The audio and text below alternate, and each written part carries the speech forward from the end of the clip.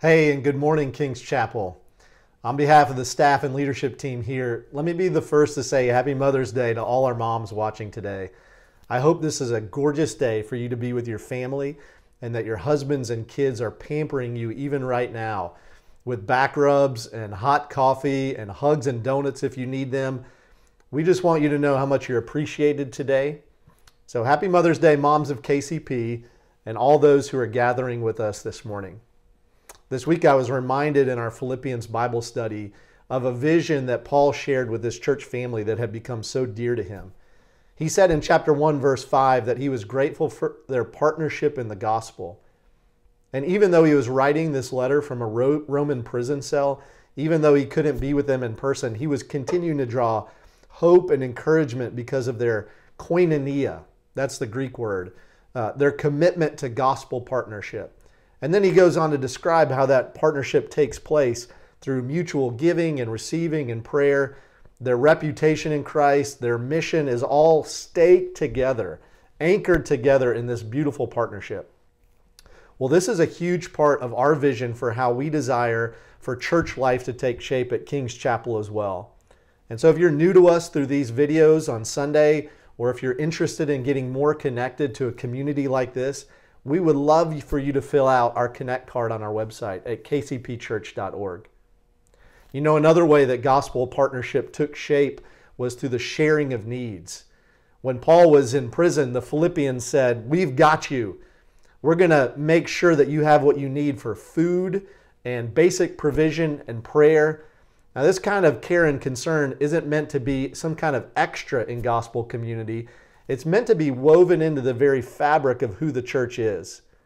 So if you have any needs right now, financially, paying the bills, health-wise, travel, groceries, prayer, well, the elders and the deacons and the leadership here, we want to help. And we have resources that are earmarked for those needs. We want to make sure that you're taken care of and loved and prayed for. So please go to our website and use the link. It's right on our homepage, and it simply says, share a need or a prayer request. We want to take care of you and make sure you're experiencing gospel community as well. As we dive into our last week of our Exodus series this morning, I want you to remember what we saw last week, that as the community of God all banded together and shared their time, their talent, their resources, they had more than enough to meet every need. That's what we're trusting God to do in and through us right now. So let's open up in prayer this morning and ask that God would prepare our hearts for worship. Heavenly Father, we are grateful to be with you this morning. We're grateful to be the people of God, to be blessed by you through the salvation that we have in Jesus Christ. And we want to make sure that your name is magnified in and through our lives, even during this strange season of quarantine. We pray that the hope of the gospel would go out into our community through our words and our actions and our testimony, Lord God. We also pray that we would be a church home that would help people feel connected and experience gospel partnership. So may we experience that this morning through our worship, and may our worship be in word and in truth, in spirit and in truth, Lord God. We pray that you would be meeting the needs in our community as we, the people of God, share our resources with glad and generous hearts. So give us glad and generous hearts this morning as we gather and as we come into your presence and experience the generous grace that you dispense upon us in Jesus Christ. And we pray in your name. Amen. Psalm 108. My heart, O God, is steadfast. I will sing and make music with my soul. Awake, harp and lyre, I will awaken the dawn. I will praise you, Lord, among the nations. I will sing of you among the peoples. For great is your love, higher than the heavens. Your faithfulness reaches to the skies. Be exalted, O God, above the heavens. Let your glory be all over the earth.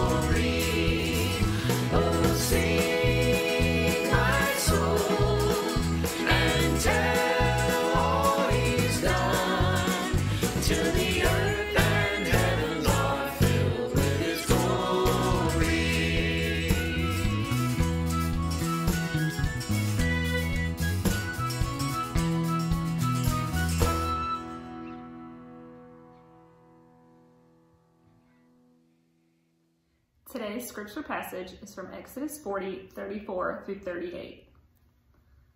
Then the cloud covered the tent of meeting, and the glory of the Lord filled the tabernacle. And Moses was not able to enter the tent of meeting because the cloud settled on it, and the glory of the Lord filled the tabernacle.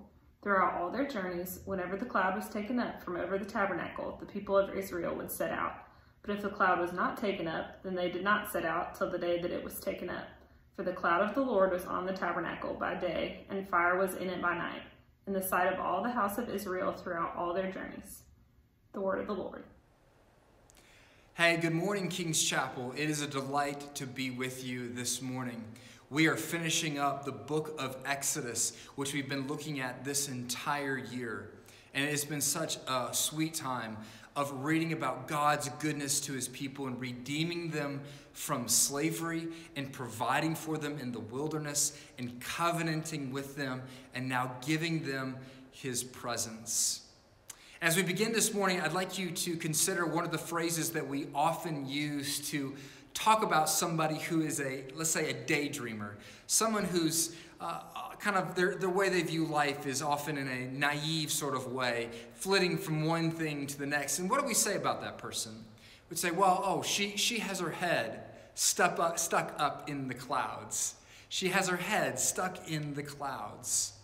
Well, that's usually a negative way to refer to somebody. It refers to somebody who's not only just a daydreamer, but they probably don't tend to view life in a very realistic way, that they are not connected to the harsh realities of life on planet Earth. But this morning, I want us to be a people who do have our heads stuck up in the clouds. Or maybe not clouds, but the cloud. You see, what Taylor just read for us from Exodus chapter 40 as it concludes this great book is God in his glory comes down as a cloud, giving the people of Israel his presence, coming down upon the tabernacle, filling it with his glory. And so the call for us this morning is to come and, in many ways, to be people who would put our hands behind our head, put our backs against the grass, look up and gaze upon the cloud of God. You see, this manifested and represented his presence with the people of Israel. And just like when you look at the clouds, and you perhaps did this game as a kid, or perhaps you still do it if you're one of those who gets out on a hammock and looks up in the clouds, is you play the game, you know, where you look up and you try to find the various shapes that might be there. And you're with a friend or a sibling and you go, hey, there's a turtle. That cloud looks like a turtle. Or that cloud looks like an elephant. Or the easiest one, if you're not seeing some sort of animal, is you just go, hey, that cloud looks like cotton candy. That's always a crowd favorite. Well, this morning, what we get is if we will look at the shape of the glory cloud of God, it will teach us something about the character of your God. And so the main point that I want us to see this morning is that the cloud that comes down upon the tabernacle signifies something to us about our God. It signifies something about our God. It's going to tell us three things, three descriptions of our God, that ways where what this glory tells us, this glory cloud tells us. And the first is this, that this cloud is big. It is a big cloud. When it says that this cloud comes down, it doesn't simply fill up part of the tabernacle. It says it fills up the entirety of the tabernacle. The glory of God filled up this space. And what we see here is this is representative and symbolic of the immensity of God's presence, the enormity of it, that God is so beyond what anything in this world can contain.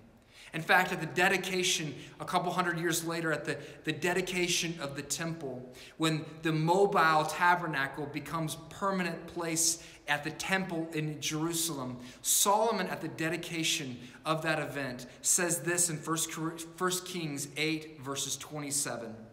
But will God indeed dwell on earth, he asks? Behold, heaven and the highest heaven cannot contain you. How much less this house that I have built. In other words, what Solomon is confessing here is that as great and wonderful and grand as the tabernacle is and grand as the temple is, it cannot come close to actually containing the fullness of God's glory. We have a God for whom we, even when we experience his glory, we merely get foretastes, little tastes of who he is, a sense of his presence. Well, you might ask this question then how is it that God is able to even show us any of his glory? How can God, who is this great and this immense, even contain his glory in some way, shape, or form in the tabernacle or in the temple? Well, there's this word that theologians will use. It's called the principle of accommodation. That God accommodates himself. He accommodates his glory so that we can be close to it and experience it even on this earth in some way, shape, and form. Let me illustrate what accommodation means this way. The word glory literally means weight. And so often I play with my boys in our room, and one of our favorite games that I've played with both of my boys is we play this kind of half wrestling, half football game. And the way it starts out is this, is that they start out on one side of the room, and I get into kind of like a defensive position. And they're like the running back, and they come rushing towards me as if they're coming rushing towards the line of scrimmage in football. And my job and the joy for them is that I tackle them and throw them to the ground. Now the question is, in that moment, in order for us to play, I have to accommodate to them. Because if the full weight, remember glory means weight, if the full weight of me as an adult male were to come down upon them, it would crush them. And we could never play the game. We could never enjoy each other in the way that we want to enjoy each other. And so I have to physically accommodate myself to them so that I only bring to bear some of my weight. And that's what God does here. And that's what God does for us.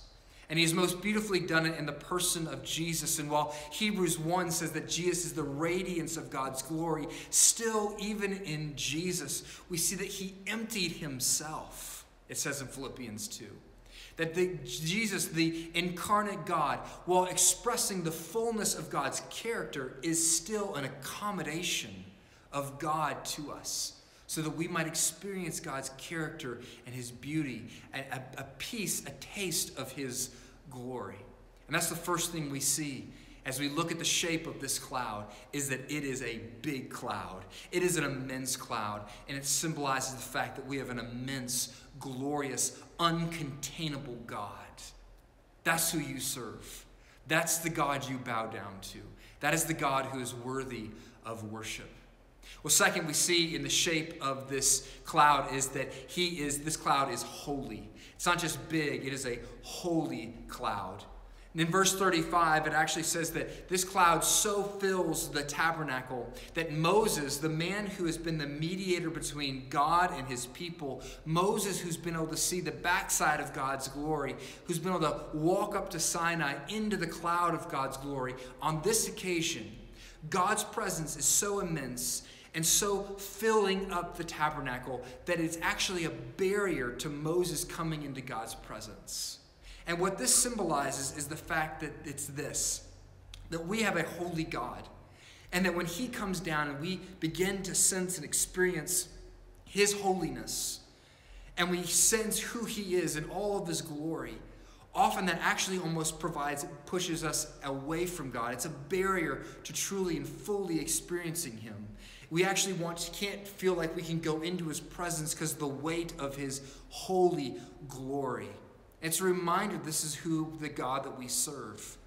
This is not something that we should take for granted, that God is in our presence. But God is now in the tabernacle and near to us, and yet we must always be aware of the fact that he is a holy God. That we don't go just rushing into his presence. See, the reason why Moses isn't able to go into the tabernacle and into the cloud in this case is God hasn't yet invited him. All the other times when Moses would go up on the Mount of Sinai and experience God's glory there, it was an invitation by God. See, we don't just go rushing into God's presence willy-nilly, but we must be invited. But the beautiful thing is God does invite us. You know, it's interesting. Moses doesn't enter the tabernacle here, but the very book that comes after Exodus is a book where Bible reading plans go to die. It's called Leviticus. And Leviticus is entirely a whole book that is dedicated to this idea. How can priests, how can Moses, how can we bring the sacrifices into the very presence of God in the Holy of Holies in the tabernacle? If God's glory and his holiness is there, how can we go there? Well, we go there through the shed blood of the Lamb. And that's what's true for us. You see, God is always holy, and we must always remember that. And we must have a deep sense of the glory cloud of God's holiness that would almost form a barrier between us and God. But we must also remember the beautiful truth that in Christ Jesus, we have the perfect Lamb and the perfect priest, so that the barrier between us and God's presence is removed, so that we, like children, are invited into God's presence at all times and in all places, and we can run towards our holy God. Yes, we kneel, we bow. We have a sense of our sinfulness, and yet we also have a sense that we're welcome and we're invited because we're covered by the blood of the Lamb. This cloud is a holy cloud, representing the perfect character and nature of our glorious God, and yet we get to come near because of the work of Jesus. Well, lastly, what this cloud tells us, in the shape of this cloud, shows us that our God is omnipresent. This cloud is omnipresent with the people of Israel. And we see this, really, this is a theme that runs throughout all 5 of these verses in 34 through 38 of Exodus 40. Even at the very beginning, the very shift from verse 33, where they complete the tabernacle and they put the finishing touches on it, and verse 34, is that immediately in verse 34, as soon as they finish the tabernacle, God's presence immediately comes rushing down. It's almost as if the writer is trying to communicate to us that God can't wait to get his presence in the midst of his people. This is like a father who has been gone for a long time from his children, and he's getting off of the airplane, and he is running through the terminal because he can't wait to be with his kids once again. This is the character of your God, that this cloud is omnipresent. And it goes on to this, how this cloud is described, that whenever this cloud is taken up and this cloud moves out in front of the people of God, and when God stops, the people of God stop. They stop moving. And the presence of Yahweh, it's so wonderful that the presence of Yahweh, this Lord, can get up and move and go anywhere. Isn't that wonderful? You see, this is a God who is not constrained to some local place. He is not the God of simply of the Red Sea, or the God of Sinai, or the God of Canaan. He is the God over all the earth. You see, this is a comparison between the covenant Lord of Israel and all the other gods of the ancient Near East. They are localized, that they would be gods of fruits and vegetables in various parts of the cosmos. Or they would be a god of a particular city. But this God can be anywhere and everywhere, and he is with us, present with us, no matter where we go. This is manifested and described and shown to the people of Israel and is of comfort to them throughout the Old Testament. A couple examples of this. One would be in Ezekiel chapter 1, one of your favorite places to go in the Bible, I know, because Ezekiel chapter 1 is a bizarre place, but there's something beautiful being communicated in that passage. There is this description. It says there that Ezekiel is with a bunch of the people of Israel who have been taken out of Israel, and they are exiled in Babylon. And they're actually standing by some canals in Babylon. And Ezekiel has this vision. And it's this vision of the glory of God, of God's presence.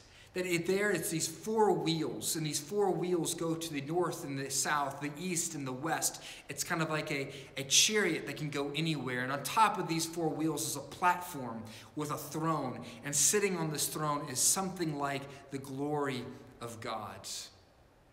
And so what is the point of that whole manifestation, that vision for Ezekiel?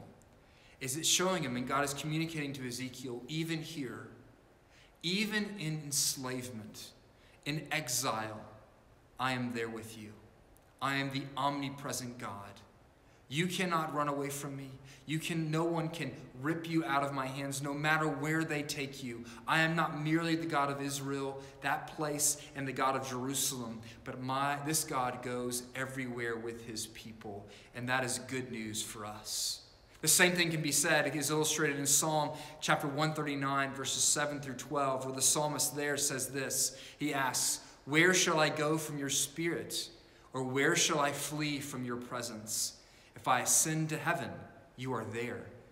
If I make my bed in Sheol, it's the place of death, you are there. If I take the wings of the morning and dwell in the utmost parts of the sea, even there your hand shall lead me, and your right hand shall hold me. If I say, surely the darkness shall cover me, and the light about me be as night. Even the darkness is not dark to you, and the night is as bright as the day, for darkness is as light with you." This is always our comfort, that our Lord, the shape of our God, is the God who can go and can be anywhere, no matter where you are. It can be said, even here, God is near. Even here, God is near. The cloud is with us. And that doesn't mean that you will always be calm, but it means that even in the midst of your fear, you are never alone. Whether you're in the classroom, or whether you're at a workroom, whether you're at the funeral parlor, or whether you're at their dinner table all alone by yourself, ultimately you are never alone. I want to apply that implication for us during this season. You see, because in this time of social isolation, so many of you may be spending more time alone than you've ever experienced. You're not around your friends like you want to be. You're separated from grandparents and from parents and from children, and you long to be around them. And there's a sense of loneliness that can be a part of this whole quarantine experience. Lack of friendships. And then there's also the sense of the places that we find ourselves. Some of you are in a place where you're financially hurting, even there. In financial destitution, God is there. You may have found that your job is no longer available to you, and you're wondering about your vocation and even your purpose. Even in those places and those questions, understand that God is there. Some of you are experiencing loneliness. God is there in the midst of our loss. And lastly, I want you to see that the cloud is omnipresent. And that means not just simply in all places of the earth, but over all time. His presence is permanent.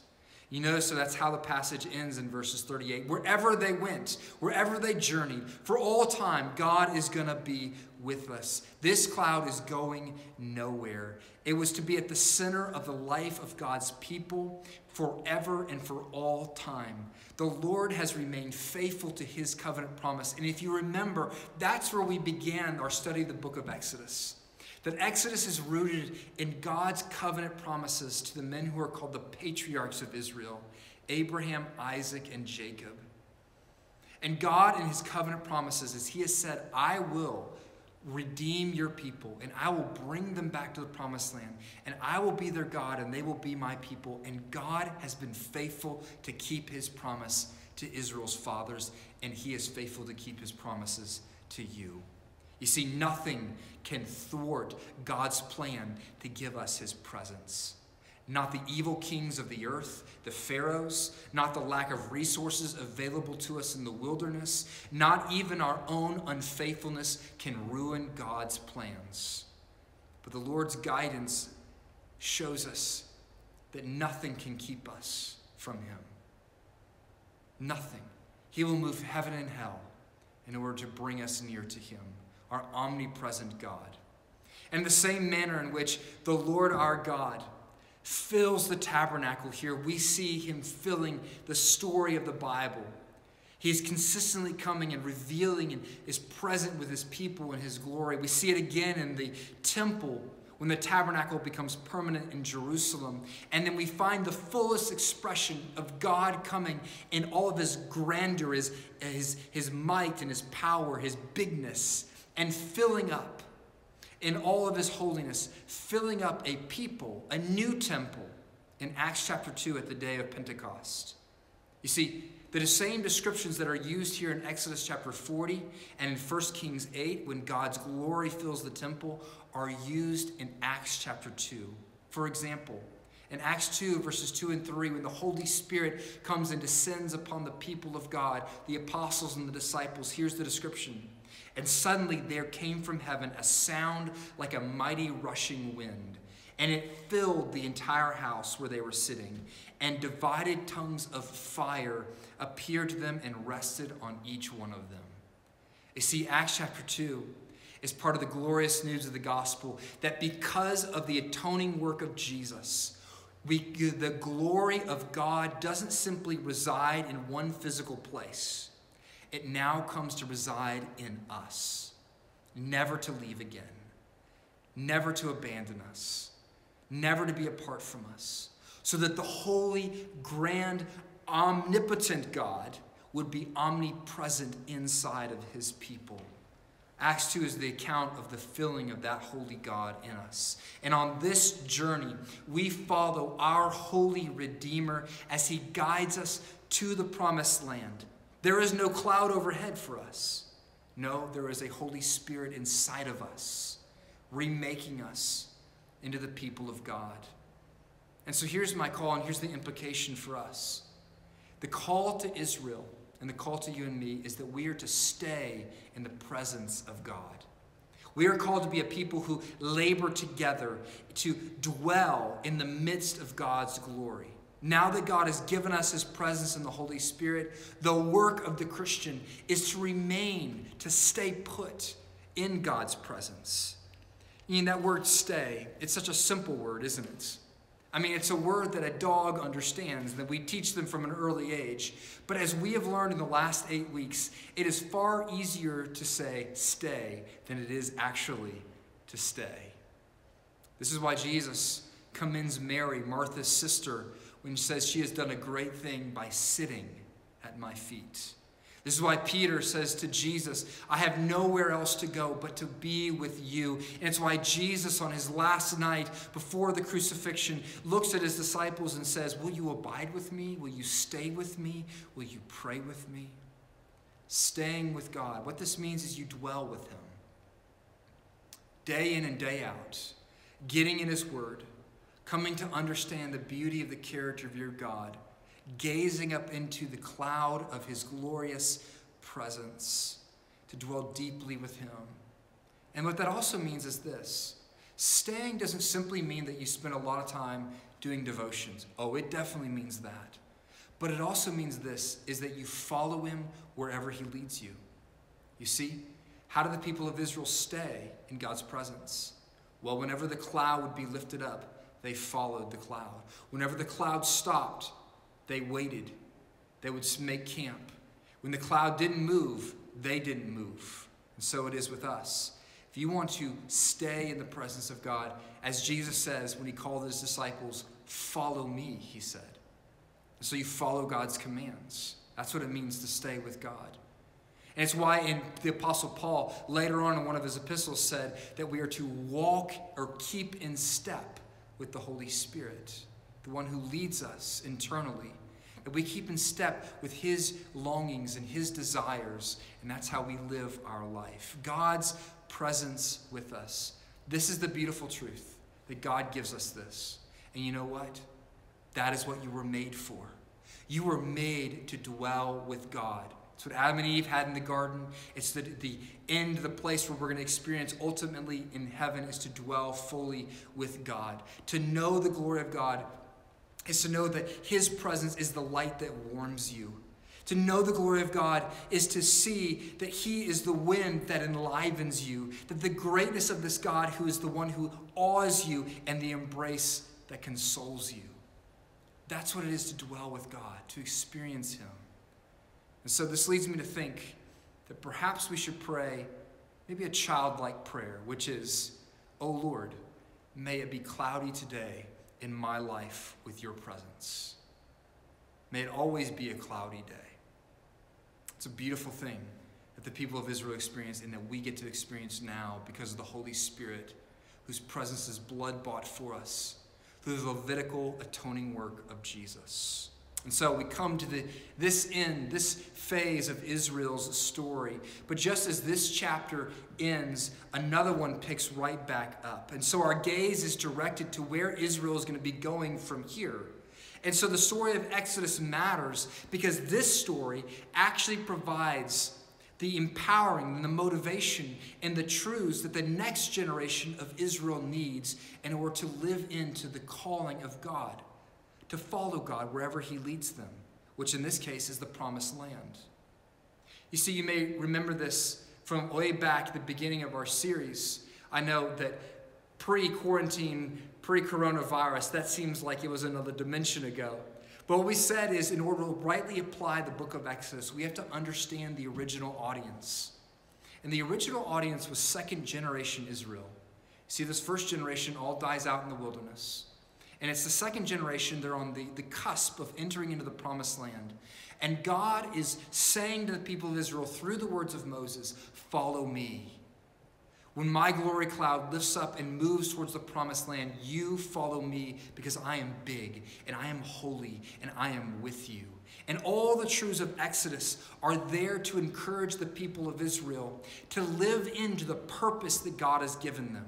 And so what I want you to see here is not only does this cloud signify for us something about our God, it actually also signifies for us who we are, something about us. This is an epilogue, so to speak, to our sermon today, and to our series. And we see in verses 36 through 38, it's interesting. It says there over 3 different times, it says that talks about journeys and how the people of Israel the cloud would go up and they would set out and follow the cloud. Now, here's the question. If they have God's presence fully with them, if they have the tabernacle, why do they need to keep going? They have God. Isn't that great? Why don't they just stop and enjoy God's presence in the form of the tabernacle? And why don't they just make camp and make their life right here? Well, because God has given them a mission while they're still on this earth. They are on the move doing the work that God has given them to do. And even as they become the people of God, they have a work to do as the people of God. And what is the purpose of the work that God has given the people of Israel? Well, we see it in the covenant that God makes with Israel in Exodus chapter 19. It says in verses 4 through 6. These are incredibly important verses. And God comes to the people of Israel and says there in Exodus 19, you yourselves have seen what I did to the Egyptians, right? The grandness of God. And how I bore you on eagle's wings and brought you to myself, brought them into God's presence. Now, therefore, if you indeed will obey my voice and keep my covenant, you shall be my treasured possession amongst all the peoples, for all the earth is mine, God says. And then in verse 6 it ends this way. And you shall be to me a kingdom of priests and a holy nation. See, why has God saved the people of Israel? Well, he's saved them for a purpose. You see, while there is a particular group within Israel who are called priests who will mediate between God and the people of Israel, in much the same way, in a larger scheme, the people of Israel are to be a kingdom of priests, a whole nation of priests, meaning that they are to mediate God's presence to all the nations of the earth. If you go back to the very beginning and look at Exodus, then you will see that this is what God is calling his people to do. They are to press through the wilderness and into the promised land, and they were to establish there a kingdom that would be a light to all the nations. And out of that kingdom would come a king, a true king, who would bless all the nations of the earth so that every tribe and tongue and nation would come to know the glory of God and know his character. And this is the vision to which they are to be living their life. You know, it's interesting in the Old Testament laws. There's even provisions for this. That when God gives the people of Israel his laws, he actually makes all these provisions for the ways that Gentiles will become part of Israel. This is the vision of Israel, to take Canaan, but then the nations are to gather in under the rubric of God as the king and become a part of the nation of Israel. This is illustrated in a small moment, in a way. A partial fulfillment of this happens during the reign of Solomon. In 1 Kings chapter 4 through chapter 10, you can see this. When the mobile tabernacle finally becomes permanent in the temple there in Jerusalem. And what happens in the ensuing years leading up to the temple and then after the temple was built is the description of Israel is almost Camelot-like. They talk about silver just being so numerous that it was like nothing. It was like dirt. There was so much wealth in Israel. It talks about how things were all the way it should be. And what we see is that there are nations joining with Israel and helping build the temple. And then there's this account of one who is called the Queen of Sheba, who comes from a great distance to come and worship Yahweh, the Lord of Israel, and to learn from the wisdom of Israel's king Solomon. This is the high point. And it symbolizes what Israel is to be, that all the nations of the earth would be blessed as they come under her umbrella, serving the true King and the true God. And at the close of Exodus, Israel has repented. God has forgiven them of their idolatry. He has given them his presence, and the glory of God has filled the tabernacle. And now they are poised to move into the promised land and finally become this kingdom that God is going to call all nations to join under the true headship and kingship of King Jesus. Now this sounds familiar, right? People from every tribe, tongue, and nation joining, one people under one head. And so what does this have to do with us? Well, this tells us about who we are and what our purpose is in this world. You see, if you read Exodus and you connect it to the gospel and you say Exodus is about God saving his people from enslavement, that would be true, right? We understand that that's true. Exodus is about God, if we were to understand it in light of the gospel, God saving us from our enslavement to sin. But it's not just that. Exodus is also about the wilderness journey and how God provides for his people in the same way that God provides for us, his pilgrim Christians, on our way home. Exodus teaches us about how God forgives, even in the midst of our unfaithfulness, and how he is faithful. And yet that is not ultimately the application of Exodus. And lastly, even the application of Exodus is not even that God is giving us his presence, but God redeems us from slavery to sin. He provides for us in the wilderness. He forgives us and gives us his presence. All of these things so that we might be his kingdom of priests on mission in this world. That we might be the people of God who might display how great it is to live under the kingship of Jesus and be an attractive community, an attractive nation that all peoples of the earth would want to join. And so it is for us, Christian, that we have been redeemed by King Jesus to invite other people to join this kingdom of priests, this royal nation, right? It's even what 1 Peter says, or what Peter says in 1 Peter chapter 2, verse 9, where he says this, "But you are a chosen race, a royal priesthood, a holy nation, a people of God's possession, that you may proclaim the excellencies of him who called you out of darkness into his marvelous light." Why has God called us to himself? Why has God possessed us? So that we might declare to the world the glory of our God and King. That is the application of Exodus. That we have a good and perfect King who redeems, who provides, who gives us his presence, and to beckon all peoples to come join us in worshiping him. This is a movement. And what it means to be God's people in this world is that we don't get to simply dwell with God now, but that we press into displaying God's glory to the ends of the earth. And that's actually what God's vision is, right? That the whole earth would be covered from sea to shining sea with the glory of our God. That is the beautiful truth of Exodus. Amen.